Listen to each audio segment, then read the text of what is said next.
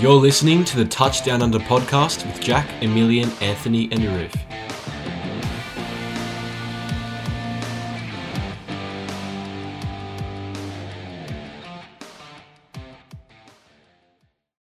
Hello, everybody, and welcome back to the Touchdown Under podcast. This is episode 18. I'm Jack, your host, and as always, I'm joined by Emilian. Hey, how's it going? Anthony. Good to be here. And Arif. Happy to be back. Now, we are through with week 2 of the 2020 NFL season, and boy, was it a big week in the league. There was an absolute crap ton of injuries in the league this week. Boys, what do we think of all the injuries? I think it's such a shame. You're about to go through the list of key players, but I really think that the Broncos and 49ers took a massive hit. I think the Broncos especially, I think their season's over after all these injuries. We've seen that, obviously we're going to get to it, the Blake Bortles signing and all that, but it's a real shame that so early in the season, all these injuries. It kind of reminds me of, I think it was 2017, where early in the season, just so many players got injured. Remember where Aaron Rodgers got injured and that kind of threw the entire Packers season off. You never want that because you always want teams to be fighting at their very best. And it's such a shame that, so many star players are pretty much out. That's right. And I do agree with your point. The 49ers and Broncos do seem to be, the worst hit by the injuries so far.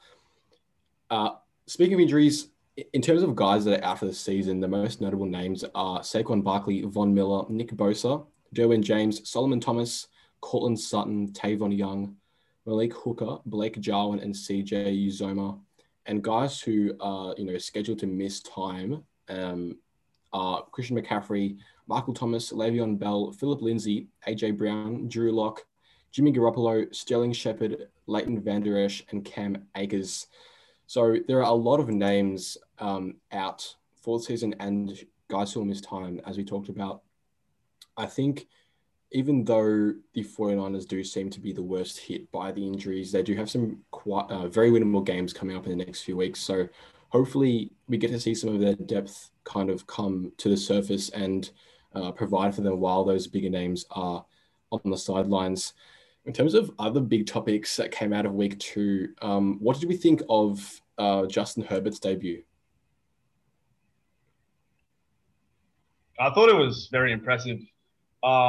He did say that he was prepared for it, even though it was the very last second. He was prepared. He's been training as if he's going to be the starter. So I was very impressed. Obviously, the game plan was very focused around the run game and passing out to the flats, safe options, let the running backs do the work mainly. But he looked calm, he looked composed, and against the Chiefs, that's no easy feat. So very impressed by his debut. If Tyrod Taylor is healthy this week for their week 3 game, do you think he gets a start or he should get the start?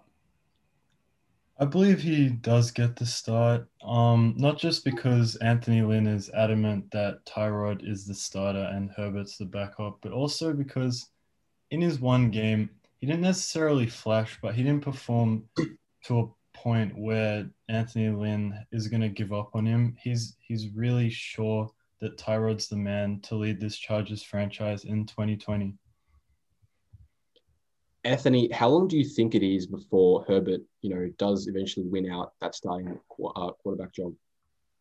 Well, honestly, I feel like I understand that Anthony Lynn said that Tyrod Taylor would be the starter, but I feel like if he's a long-term option, which he obviously is, because you're going to draft a quarterback in the first round, obviously going to be the long-term option.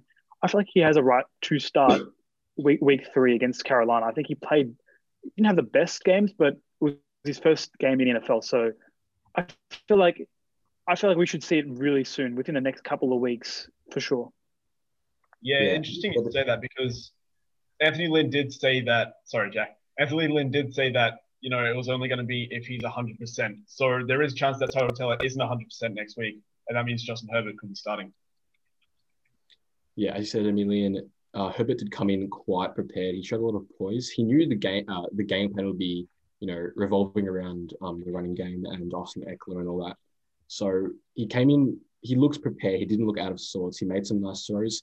There was, what you'd call a rookie error when he threw an interception when he probably could have run for the first down in the second half. But overall, a pretty good debut, especially against, a pretty decent Chiefs defense. And, the Chargers as a whole played quite well. They were able to hold up Mahomes and co for a large portion of that game.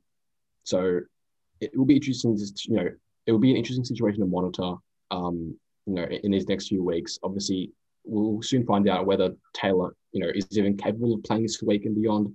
But it does sound like head coach Anthony Lynn does want Tyrod Taylor starting if he is healthy. Now, what about Cam Newton and the Patriots, who they did lose against the Seahawks on Sunday Night Football? However, they did look pretty good, especially Newton. He did make some nice throws, and he didn't seem too rattled by that Seahawks defensive. Yeah, it was a really impressive showing. I was really surprised, honestly. I mean, they gave Cam, $500,000 on a 1-year deal, and he's really performing a lot higher than the money that he's getting. I would have thought, oh, maybe he's going to dominate the Seahawks on the ground. He really dominated them in the air as well. He was throwing all over the field to Julian Edelman, N'Keal Harry, all these guys. He was really impressive. They did have that chance right at the end of the game to come back and beat the Seahawks after being down as much as 12 in that last quarter. So they're really close to actually going 2-0 on the season. But even though they're 1-1 now, I do expect them to go reasonably deep this season. I feel like they could make the playoffs and even win that AFC East title over the Buffalo Bills. And do we also have our way too early MVP favorites? And I don't know about you guys, but I really like Russell Wilson and Kyler Murray as, the kind of MVP frontrunners at this early point in the season. Kyler Murray was my MVP pick for this year. I do think he's probably second to Russell Wilson, though. Russell Wilson has been pretty outstanding in his first 2 games this year. And, if he continues like this, then I don't think anyone's going to, stop him from winning the MVP this year. Yeah, I agree that I think those two are definitely the front runners. I'd also maybe throw Aaron Rodgers in there. But I do think maybe a dark horse candidate would definitely be Aaron Jones. He's definitely played really well so far. And if he can continue this momentum, granted, he hasn't played the toughest of defenses, but I do think he's capable of putting similar performances against some great defenses. So if he can continue this momentum, I definitely think he can be a dark horse candidate for MVP. Anthony, who's your MVP favorite at this early stage? Well, my first pick would be Russell Wilson, but I think I really like Cam Newton. I think as an outside chance, I think Russell Wilson, his form is definitely his ability to throw the ball, his accuracy is unbelievable. He's definitely that top candidate at the moment. But I think Cam Newton, like you mentioned, he's definitely worth more than 500,000. There's no doubt about it. And I think in New England, he has a chance to prove himself again. Yeah, my MVP pick would probably be Russell Wilson as well at this stage. The man's thrown 9 touchdowns, 1 interception that wasn't really his fault, and he's only thrown 10 incompletions on the season. So he's definitely the front runner for me. He's playing some great football. Now, onto our first segment for this week's episode, and that is our power rankings. And sitting at 32, once again, in our rankings are the New York Jets. The Giants are at 31. The Cincinnati Bengals are at 30. 29 are the Panthers. The Dolphins at 28. Lions at 27. Washington at 26. Jaguars at 25. Falcons at 24, who did drop a little bit, Emilian, after the capitulation against the Dallas Cowboys on Sunday. It was a pretty inexplicable loss. I know you had high hopes for the Falcons, and I asked you about them last week. Do you still think they're going to go 9-7 this season? I believe so. I think they played well for 3 quarters. Their offense was on fire. Putting up 39 points is no easy feat, especially in Dallas. I think their offense fine. They definitely need to sort out their defense. So you cannot allow the Cowboys to score 40 points. You cannot allow them to come back from that big a lead in the 4th quarter. So I think there's definitely coaching issues as well. I think that's also a big part of what happened. But I do think they have the potential to go 9-7. I think, especially since if they're playing the Panthers twice this season, I think they'll win both games there. I think they'll win 1 or 2 games against the Bucs or Saints. But yeah, I definitely think that Falcons' offense is definitely great. Definitely has a lot of promise, but their defense needs to get sorted. But I think season's still over. I do agree with you. I think they played quite well for a large majority of that game. Apart from that last like kind of 10 minutes of that game where they really took the foot off the pedal and let the Cowboys back into the game, they dominated them for pretty much the entirety of that game. In Dallas, I didn't give them much of an opportunity going into that game, and they kind of surprised me with how they played for basically the whole game. So it was really unfortunate, but it's inexcusable to lose that game after that kind of lead. They've got the Bears at home this week in week 3. What do you think happens to them this week? I think the Bears offense is definitely more than capable to score over 20 points on that Falcons defense. No doubt about it. I think though it'll be interesting to see how the Falcons offense approaches the strongest defense they'll face so far this season in the Bears. I think the Falcons get it done against the Bears. I do, but it's not going to be easy. Fair enough. At number 23 on our rankings this week, we have the Minnesota Vikings, who are down 7 spots after their loss to the Colts. Now, the Vikings have looked pretty sloppy to start the season, I've got to say. Anthony, how do you grade, the way that Minnesota has started the season? Well, we talked about it in the preseason about how that defense has completely been revamped.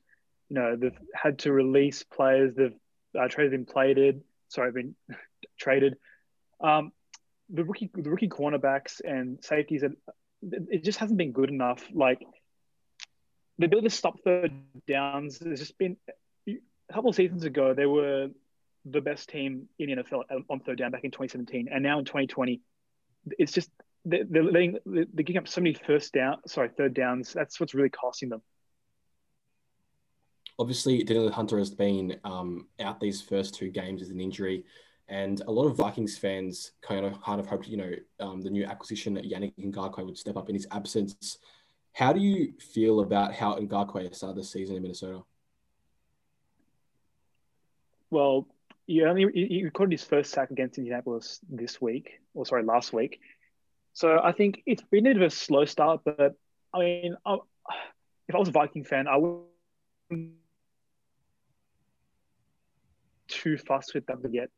A player changing teams, I would give him like a grace period of 3 weeks to get used to the team, and then after that 3-week period, affect results. But 1 sack so far, that's decent. But I know his output will increase as he spends more time, on that team. Yeah, obviously he's kind of the lone threat in terms of pass rushing options at the Vikings at the moment. But you'd hope when Hunter does return that that pass rush will improve. At 22, the Broncos. At 21, the Browns. The Cowboys come in at 20. The Chargers at 19. And at 18, the Philadelphia Eagles, who are down 5 spots after their loss to the Rams. Now, the Eagles were down big early on in that game at home, and they did come back, but then they got blown out again in the second half. Arif, the Eagles have had a pretty poor start to the season, considering most of their expectations. Do you think they, after starting 0-2, do you think they can make the playoffs? I think it's too early to write them off, especially since, as most years, they're suffering their fair share of injuries. I think if Carson Wentz can get going, which he still has plenty of time to do, they still have a chance to make the playoffs. They've played, obviously they lost to Washington in week 1, but that's the only division game they've played so far. They definitely have a chance to scrape some ground back off teams like the Cowboys in the weeks to come. At number 17 with the Bears, who stay put after 2 weeks. And at 16, the Las Vegas Raiders, who are up 7 spots after their big win against the Saints.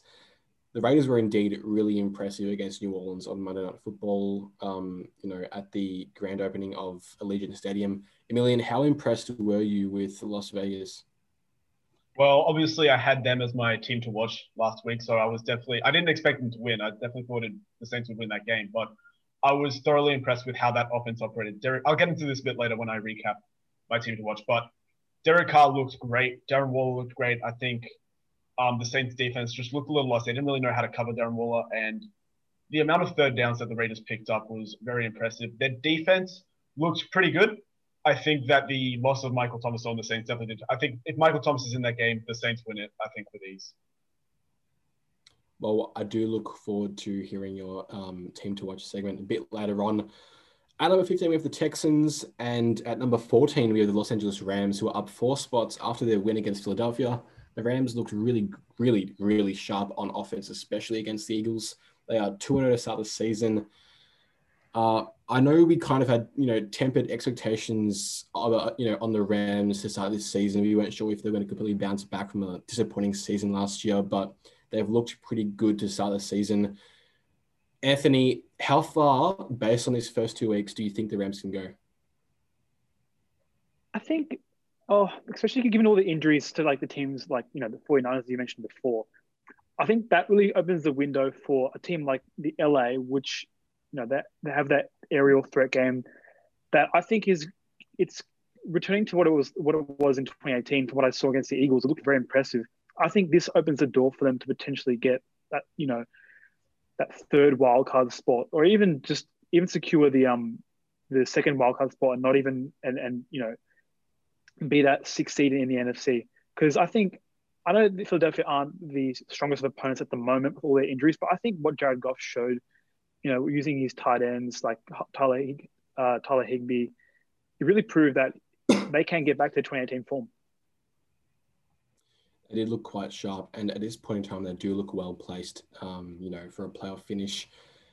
At 13, we have the Colts. At 12, the Arizona Cardinals. At 11, the Patriots. At 10, the Titans. The Bills come in at 9th. And at 8, we have the Pittsburgh Steelers. And at 7, we have the 49ers, who are down 3 spots, after all those injuries suffered against the Jets. Obviously, they got the win against New York in New York, and it looked pretty good doing it. But obviously, the injuries to come out of that game, do have the potential to be pretty catastrophic. Emilian, I want to know your thoughts on how you think Nick Mullins will fare in Garoppolo's absence. I think that he doesn't have to do too much for the 49ers to succeed, especially over these next few weeks. In the time Garoppolo's out, they've got a fairly easy schedule. So I think if Raheem Mostert, Tevin Coleman, and Jerick McKinnon can carry the load of that offense, if they run the ball well and effectively, I think Nick Mullins will be just fine. Obviously, he's a significant downgrade from Garoppolo, but if the 49ers can get back to that rhythm of limiting the quarterback's throwing attempts, and just control the clock, get the ground game going, I think the defense is still strong enough to help out as well. So Nick Mullins, I think, will definitely do as a backup should do. He won't do too well, but I don't think it'll harm the 49ers all that much over the next few weeks. Obviously, they've taken a massive hit on defense, but they've also taken a hit on offense with Garoppolo out. George Kittle was already out, and it does look like running back Raheem Mostert will miss at least a week with an MCL sprain. So maybe we see a little bit more of Jerick McKinnon against the Giants. At number 6, we have the Green Bay Packers, who are up 4 spots after their win against Detroit. Now, obviously, we don't know how much stock to put in, a win against the Lions at home, but the Packers did certainly look quite impressive doing it, as they did last week when they dropped 43 on the Vikings. 2, division wins for the Packers. Guys, how much stock do we really put into these 2 wins? Well, they've certainly won the games that they've meant to win. I mean, they have a couple of tough matchups coming up in the Saints and the Bucks in the following weeks. So it's important that they won these games. They really flexed their muscle on offense. Aaron Jones is picking up right where he left off last season. Obviously, in the offseason, we really berated them for their lack of action or noticeable action in free agency and obviously the draft where they didn't pick a receiver, but it seems to be working for them for the moment. So we'll see how they go. As you mentioned, I do have some, 50-50 games coming up, against the Saints and Buccaneers. Do you think they get the win over the Saints this week?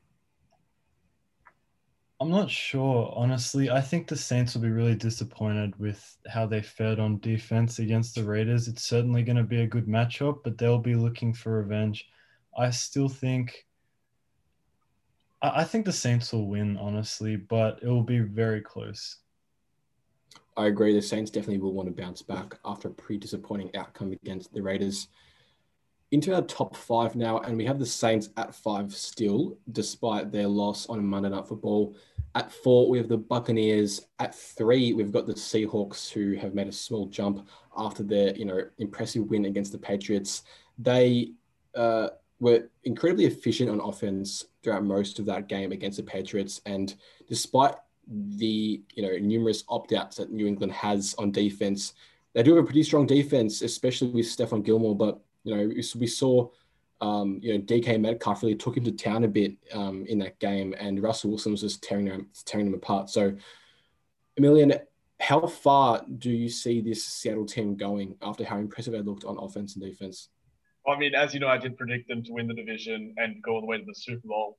And honestly, it looks that way right now. Right now, I think they're the strongest team in the NFC West after all these 49ers injuries. The Cardinals are definitely up and coming, but I'm still waiting to see sort of more impact from their defense in a way. So I think Seattle looks good. Their defense is definitely a liability, especially the pass rush. The addition of Jamal Adams is huge. We talked about this last week. But I think going forward, they can definitely win the next few games. They've got the Cowboys coming up, and then after that, they've got the Dolphins and Vikings before they take on their first division rival, the Arizona Cardinals. So they're going good right now. I think momentum-wise, this game against the Patriots was huge, and I think they're looking as one of the strongest teams in the NFC right now. I agree. And, through 2 weeks, it does look like the NFC West is probably the most competitive division in the league, with all 4 teams, really probably going to be vying for playoff spots come the end of the season.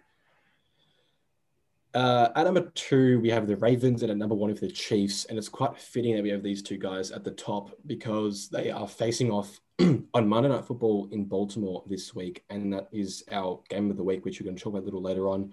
Boys, do we think we have the order right in terms of Chiefs at 1, Baltimore at 2, Anthony?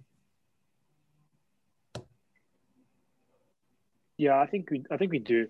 I think we haven't seen enough from Baltimore. Obviously, Baltimore beating Houston was a great win, But I think the fact that the Chiefs are Super Bowl champions and they're 2-0,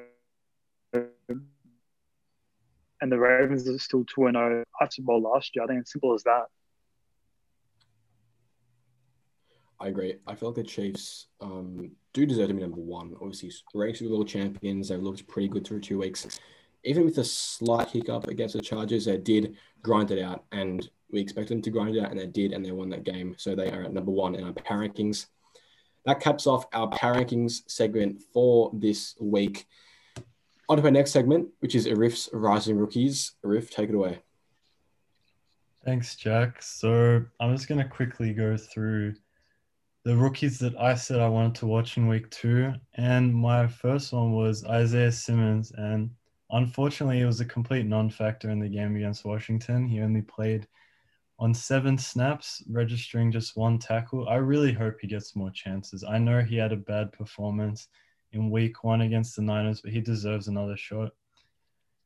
Patrick Queen, he had a very strong showing. He registered 9 tackles. And if you guys remembered last week, I was calling for the Ravens to send him on some more blitzes. He got sent twice in the game. In week 2 against the Texans, and he registered a quarterback hit. So he is really dangerous, and I'm excited to watch him against the Chiefs. My third rookie was Joe Burrow, and for a guy as a rookie that completed 61 passes, he looked very impressive. Sorry, not completed. He attempted 61 passes. He completed 37 of them for 316 yards and 3 touchdowns with 0 interceptions. He did fumble twice, though, and he lost one within his own 5-yard line, but mistakes happen. I think he looked really poised with some of his throws, as he did in week 1. And, I'm calling an upset alert against the Eagles in week 3. So now for my rookie of the week, my honorable mention is James Robinson, the running back for the Jaguars. And he rushed for 16 times for 102 yards and a touchdown, while he also caught 3 passes. He's had 5 broken tackles in 2 weeks, which is top 10 in the league, and he's looking very strong. CeeDee Lamb, he was quite impressive as well. He was the first rookie wide receiver to gain 100 yards in a game. He had 6 passes on 9 targets for 109 yards. He caught 3 passes on third down in the second half, which is going to win you football games. He had an incredible contested catch on 3rd and 7. And he also caught the ball that sent them into field goal range to win that game. So he was very impressive.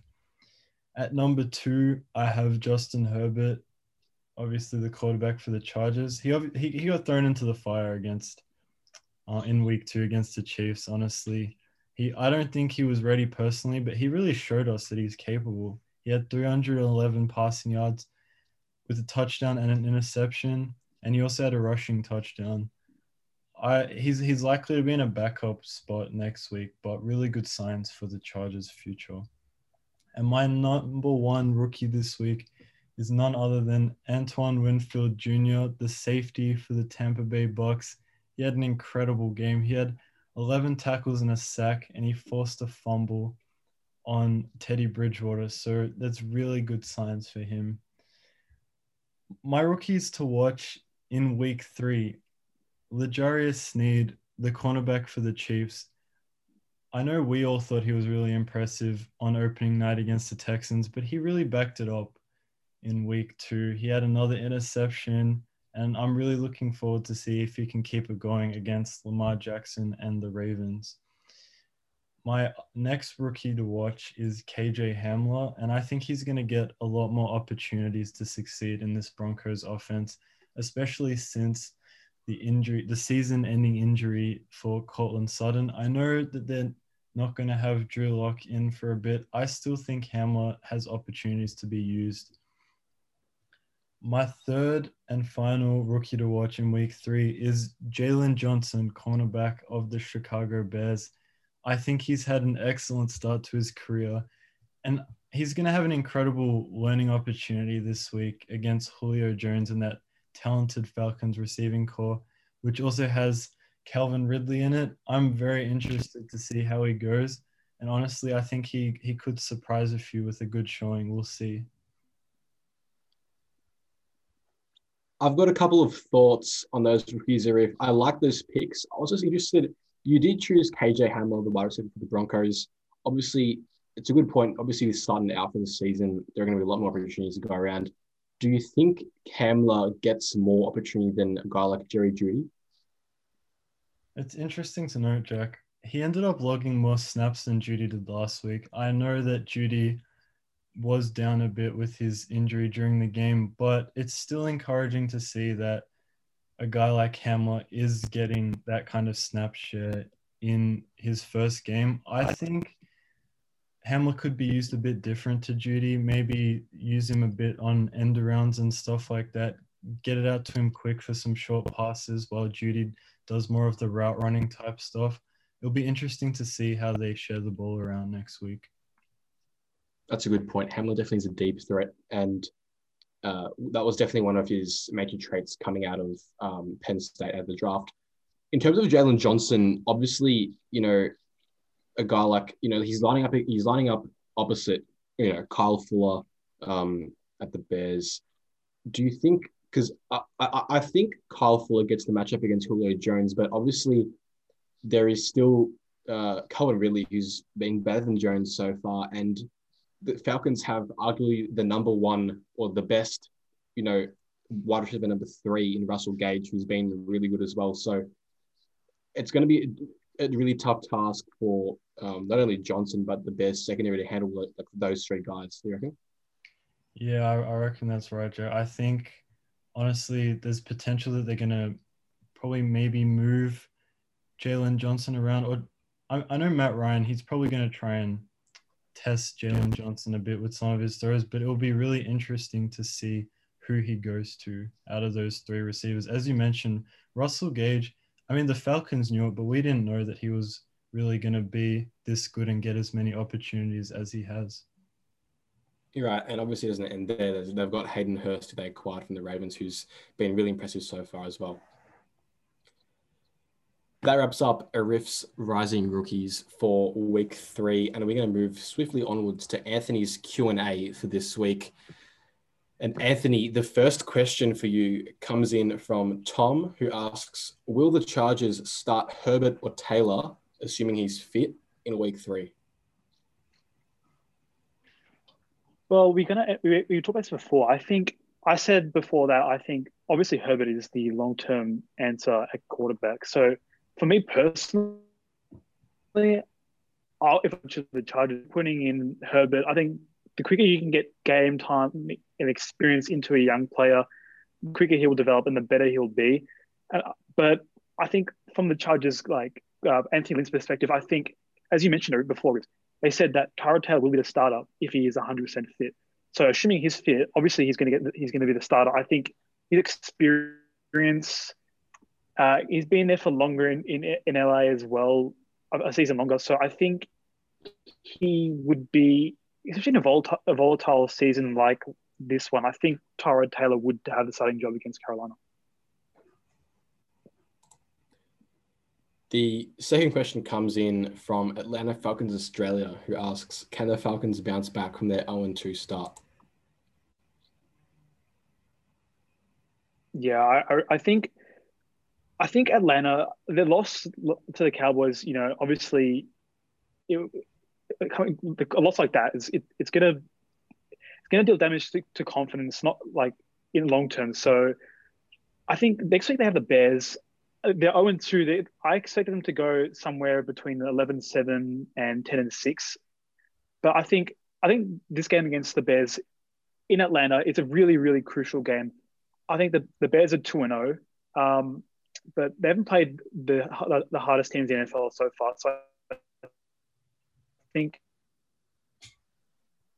this is a test that Atlanta is for the Bears they are. So I think they can bounce back, but I think the matchup between Julio and Matt Ryan, talk about so much, that'll be a defining factor as to whether or not they can do that. And I think it'll be a good test this week.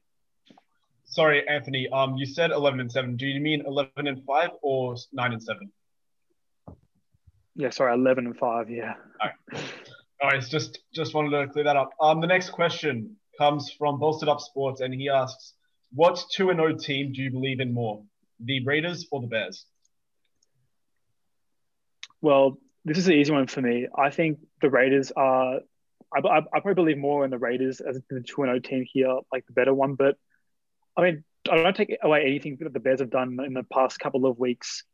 The win against the Giants, obviously the Giants aren't tracking too well, but I think their defense was very gutsy in that win, and the Giants did challenge late, and they really stood up and they delivered. But I think the Raiders win against the Saints, that's the kind of win that really it changes the course for that organization. It's something that the players believe. I reckon the players in the locker room will be like, to beat the Saints. That'll really lift their confidence. And I think a win like that, we should see the Raiders exceed expectations in 2020 with a win like that. So our fourth and final question for you this week, Anthony, comes from Llama Bacon 007, and he asks, what's the main cause of the injury bug going on around the NFL? It's a good question. I wish I could answer that, but I think if considering all the factors that have made this season different to any other season, the single factor that would probably be the reason for this is the preseason. I think having players play against just the same players on defense within their own team. I think the experience of playing preseason games is really crucial, and I think we've seen it this year in terms of all the injuries. It is worth noting that the last stadium that there was an issue with the grad had to cause a lot of the between the 49ers and the Jets were blamed on the turf conditions. That's something that has kind of exacerbated the issue that we've seen during week 2. But I think the lack of preseason games is probably the main factor here.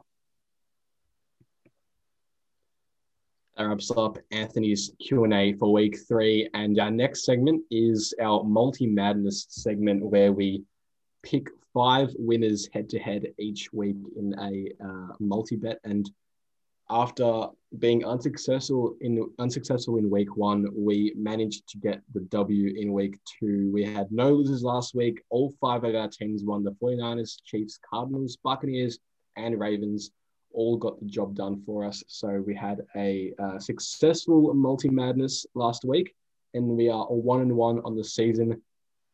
Now, in terms of this week, our five winners who we have picked, and our first one is the Jacksonville Jaguars, who are playing at home against the Dolphins on Thursday Night Football. And obviously, when you talk about the Jaguars this season, Gardner Minshew has been pretty superb at quarterback. He's, I think, obviously exceeded expectations so far this season. And another really bright spot, I think, for Jacksonville has been James Robinson, the running back, who has really stepped up and filled the shoes of, Leonard Fournette, who has departed, obviously. In terms of their defense, a lot of, obviously it's really young, and they inserted a lot of draft stock into that defense, and no one really expected to be this, no one expected to be really decent at all. And so far it's been pretty good. And rookie CJ Henderson has definitely led that defense. So based on how the Jags have played through 2 weeks, I can't see them losing at home against Miami. What about you guys? I mean, it's tough. I think the Dolphins, they are 0-2, but they've performed pretty well. They held the Patriots to 24 points in week one. They got 11 themselves on a pretty strong defense. So you can't really bag on them too much for that game. And they were close against the Bills. Obviously, the Bills were missing 2 of their starting linebackers, but to put up, to almost go toe-to-toe with the Bills is not an easy task, especially if their offense is playing well. You play against that great Bills defense, and you almost win the game in Buffalo as well. So, that was in Miami. Sorry, my bad. But I have been impressed with the Dolphins so far this season. Despite them not winning games, I've been impressed. But I do think the Jags get this one. They look better right now. The second leg of our multi this week is the Tennessee Titans, who are traveling to Minnesota against the Vikings. And the Vikings have been pretty terrible so far. And even at home, I believe they're underdogs against a very good Titans team, who obviously just kind of scraped by the Jaguars. But they started 2-0. And not only Derrick Henry, but Ryan Tannehill has also looked pretty impressive on that offense. And obviously with Jadeveon Clowney now inserted into that defense, they're a pretty formidable side. What about you guys? Yeah, I feel like this matchup, I mentioned before how the Vikings defense hasn't performed, and it's really, they've considered a lot of third downs against the Titans, against Derrick Henry. I think this is definitely a safe option. The Vikings defense will be able to handle Derrick Henry at all. I don't see how. I wish I could say this would be a close game, but I don't see the Vikings being able to match what the Titans will be able to do in offense. The issue for the Vikings hasn't just been on defense. I think in a matchup like this, the offense will definitely be tested. Kirk Cousins didn't perform very well against the Colts, and I don't think against a better opposition, the Titans, it won't get any easier. The third leg of our multi, we have chosen the Los Angeles Chargers, who are at home against the Carolina Panthers.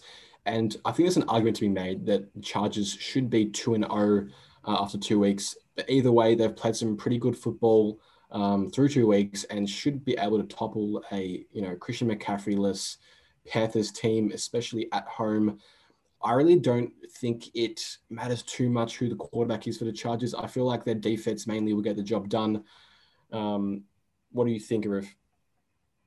Yeah, I really liked your point there, Jack, about Christian McCaffrey not playing. Obviously, he suffered that high ankle sprain against the Buccaneers. He'll be out for about 4 to 6 weeks. And during that period, I don't really see them winning many games, no matter who they're playing. He's that guy on offense. He's that X factor. He can keep them in games, as he did in week 1 against the Raiders. Without him there, I don't see how they're going to fire up. Obviously, we can't really take anything away from the Chargers. I mean, this is a good defense, as you mentioned as well. They are going to really frustrate Teddy Bridgewater, and I think they get the win fairly comfortably. Yeah, I agree. Especially as you mentioned, Chargers defense. That defensive line, I'd say, is one of the best, if not the best, in the league. They were able to pressure Mahomes all game last week, and if you hold, as a defense as a whole, if you hold the Chiefs to 23 points in overtime, imagine what they're going to do to the Panthers without McCaffrey. I think this is going to be an easy game for the Chargers defense. I think Chargers offense is more than capable to score enough points to beat them, to beat the Panthers. I agree with you guys. On to our second last leg of this week's multi, and we've picked the Colts, who are playing at home against the Jets. And I think based on last week's win against the Vikings, the Colts are starting to hit their strides. And Philip Rivers, despite he's thrown another interception last week, I think he's starting to get more acquainted with this Indianapolis offense and playing under Frank Reich. So I do feel like him and that offense will get the job done against a pretty bad Jets side who, we have, as we've talked about, have that weak defense. And, Darnold doesn't have much help. I don't really like, in fact, I don't like Adam Gase as a head coach. I don't think he's helped Darnold at all. The Jets are just in a pretty bad spot overall, and I really don't think the Colts will lose this game. On to the last leg of this week's multi, and we have picked the Chiefs, who are playing at Baltimore. And obviously, this is probably our risky pick of the week, but we do believe in the Chiefs, and they present as really good value at $2.60. I think they will be able to get over the Ravens, even in Baltimore. That Chiefs offense is pretty unstoppable. Even a really formidable defense in the Chargers couldn't get the job done. Even after leading. So I can't see the Ravens defense slowing down that Chiefs offense enough to be able to get the win.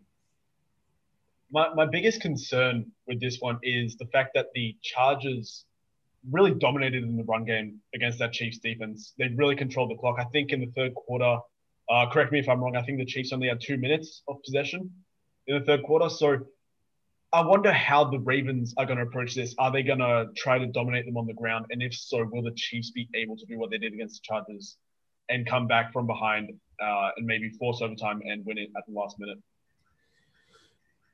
That's a really good point, Emilian, because as you talked about, Austin Eckler and Joshua Kelly were pretty prominent features of that Chargers offense last week against the Chiefs, and they were able to get, make a lot of kind of splash plays against that Chiefs defense. And you'd think, with Lamar Jackson, the dual threat, and Mark Ingram, that they'd have an even tougher time on the ground against the Ravens. So I think we should expect, better output from that Kansas City defense. That is our multi for week 3. Hopefully we can get the job done for a second week in a row. Obviously, if you guys are planning to put on a multi or a bet yourselves, we do encourage you to everyone to gamble responsibly. On to our next segment, and that is Emilian's team to watch. Emilian, take it away. Thanks, Jack. So as I said before earlier in this episode, last week I had the Las Vegas Raiders as my team to watch. They were playing the Saints, and they came out with a shock victory in the grand opening of Allegiant Stadium. I was very impressed. I think their offense, as I said before, looked really good. Derek Carr said he wanted to prove himself. He wanted to prove that he's tired of being disrespected. He wanted to prove he is a good quarterback. And I think he's a good quarterback. Not great. I don't think he's great yet. I think it'll take some time, but he definitely looked comfortable against a pretty tough Saints defense. So very happy with that Raiders victory.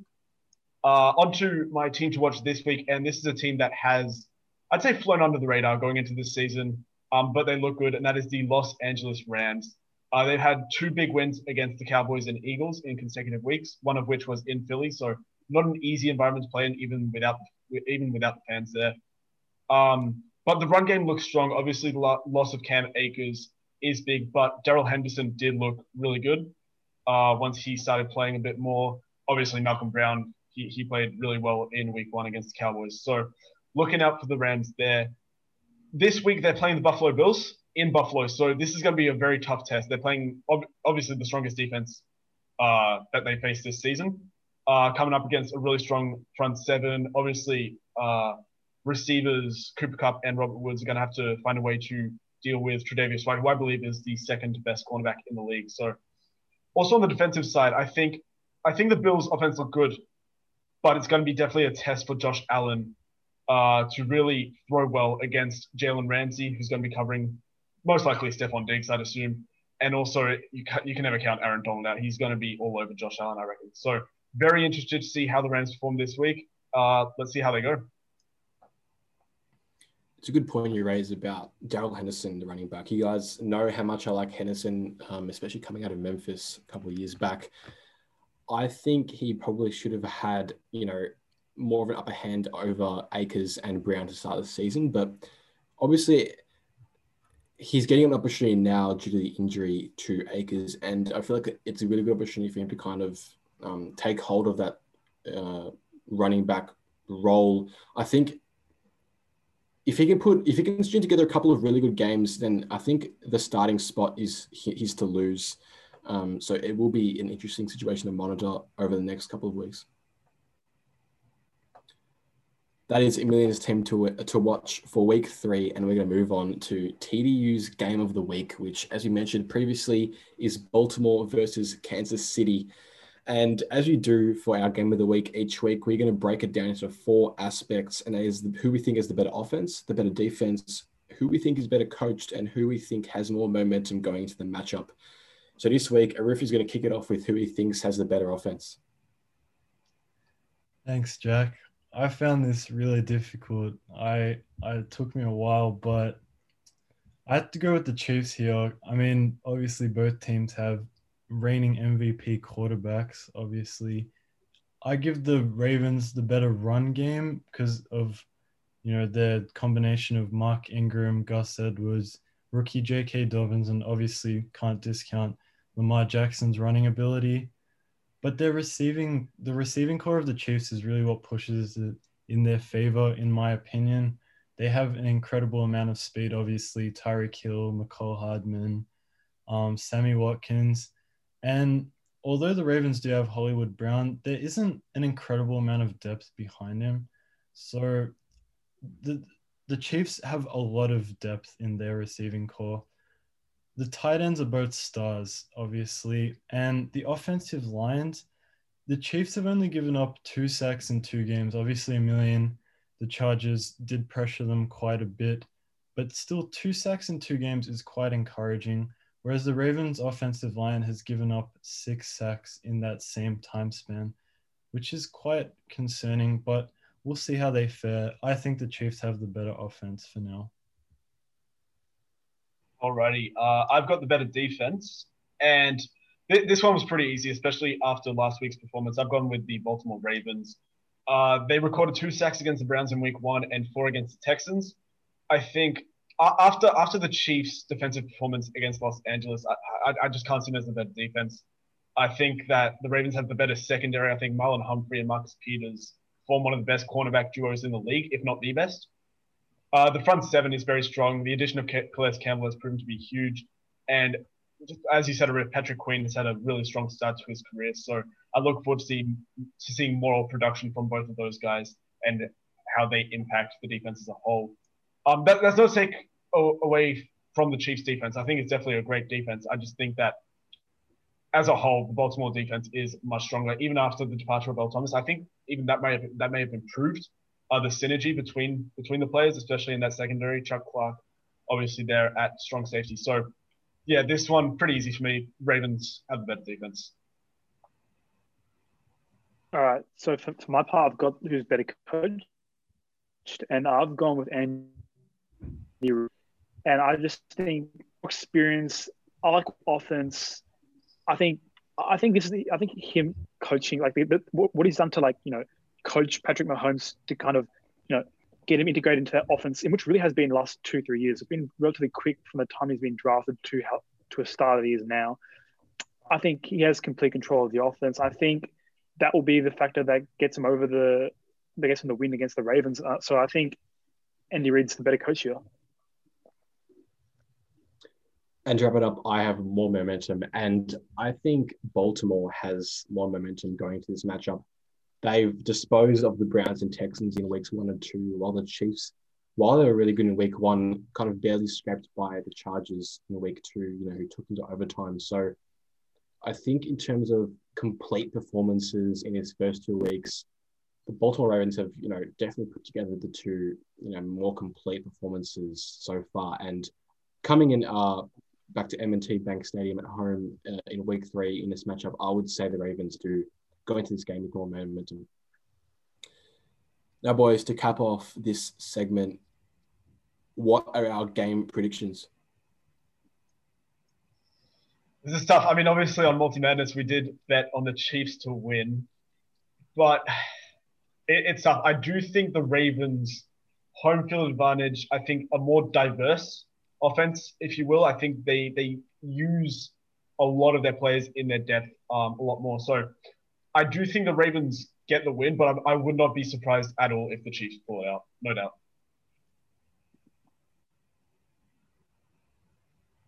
Yeah, same for me. I actually, you know what? I'm going to go a different route here. I'm going to say the Chiefs win in a shootout. I think that both defenses are actually going to struggle in this game. I know it's an unpopular opinion. I think the Chiefs will bring the Ravens defense back to earth. Obviously, as you said, Jack, the Ravens flew past the Browns and the Texans, whereas really Harrison Butker, bailed the Chiefs out against the Chargers. However, I think they bounce back and really test that Ravens defense. I'm going to say, if I could put a score on it, I'd say maybe 38-31 Chiefs. Yeah, I like that. Your prediction of a shootout. I mean, it's every time that I predict a shootout, it never happens. But I feel like it has this game has a potential to actually, for that to come true.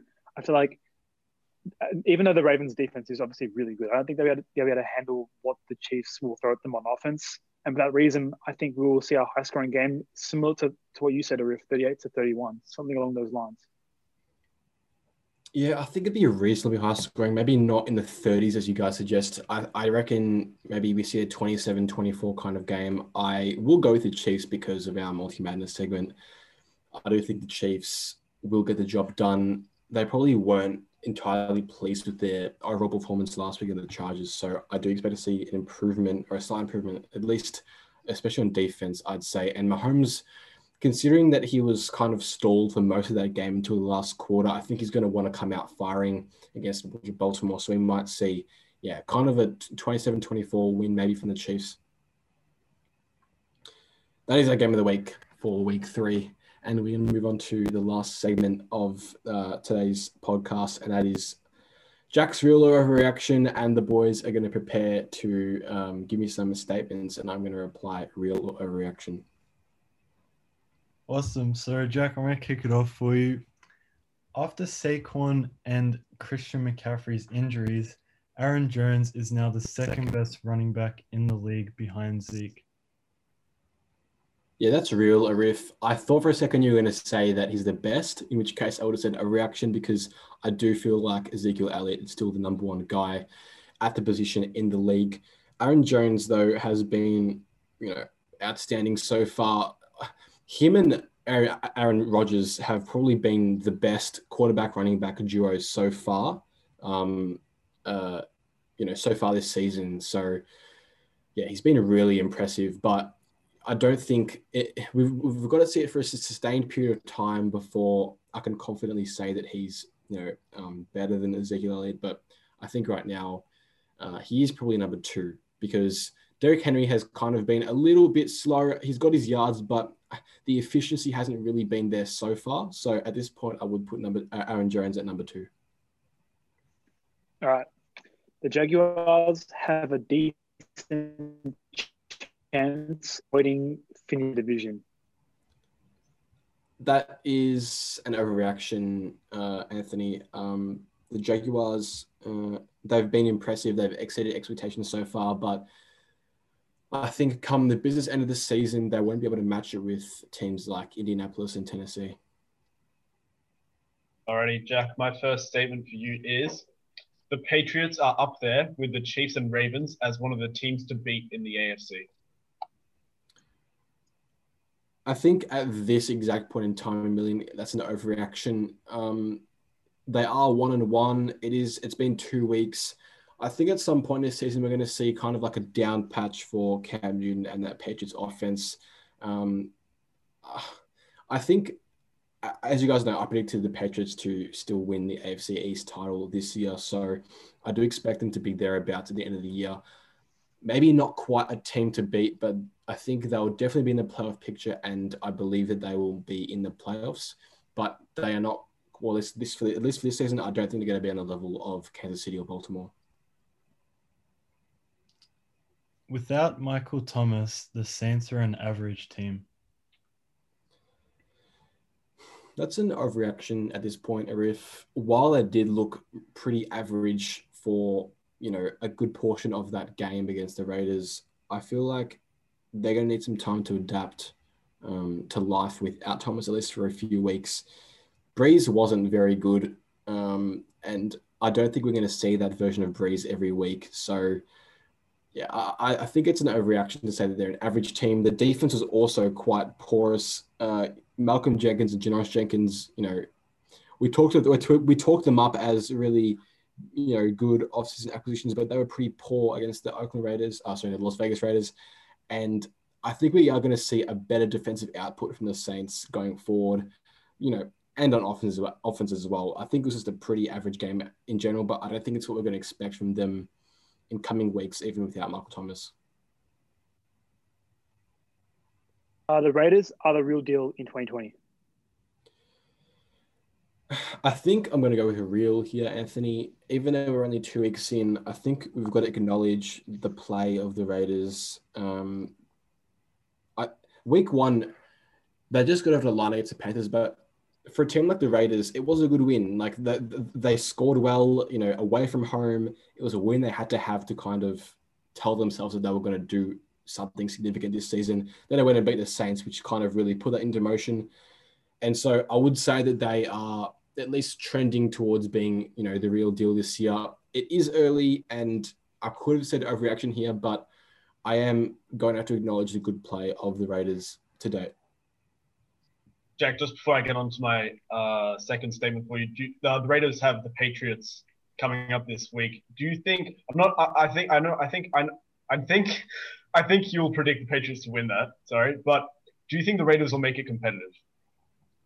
The game's in New England, yeah. I think so, yeah. Yeah. I mean, if it's in New England, I'm gonna pick the Patriots. The Patriots.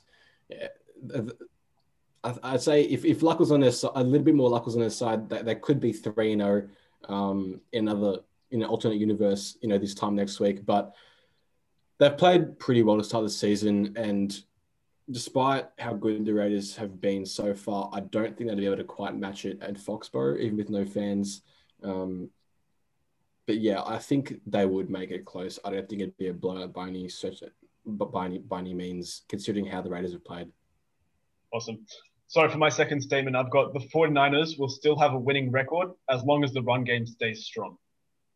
Yeah, that's absolutely real. I think even if the running game stalls somewhat this season, I feel like they will have a winning record. They've just got too many good players now, all round on offense and defense. But that offensive line is really good, obviously, with Trent Williams there now, and Kyle Shanahan. He's being able to conduct such a really effective running game, and so I feel like whoever they put in there is going to have some kind of success running the football. I think we're going to see more Jerick McKinnon now that, or at least for a little bit, while Mostert is out. But Mostert and McKinnon, when they're both healthy, do have the potential to be a really good 1-2 punch in that 49ers backfield. So yeah, I do feel like the running game will continue to be successful, and even with all these injuries, the 49ers will achieve a winning record in 2020. All right. Joe Burrow will get his first win against the Eagles in week 3. That's a tough one, Arif. I'm going to say that's an overreaction. I feel like at some point the Eagles need to kind of kick it into gear and kind of kickstart their season. And I think it's a good chance to come this week against, a lesser opponent. You'd think they're a lesser opponent. Just like we thought they were a lesser opponent. Just like we thought Washington was a lesser opponent. But anyway, I think Carson Wentz has to step up and start, being consistent and making plays. And the defense has got to, limit these lesser teams, and they haven't been able to do it so far. And I think this is the week that they're forced to kind of start playing well, because if they go to 0-3, then I think this is just about over for them. They've got a lot of injuries, and 0-3 is a pretty deep hole. So I think a win is probably on the cards for them this week.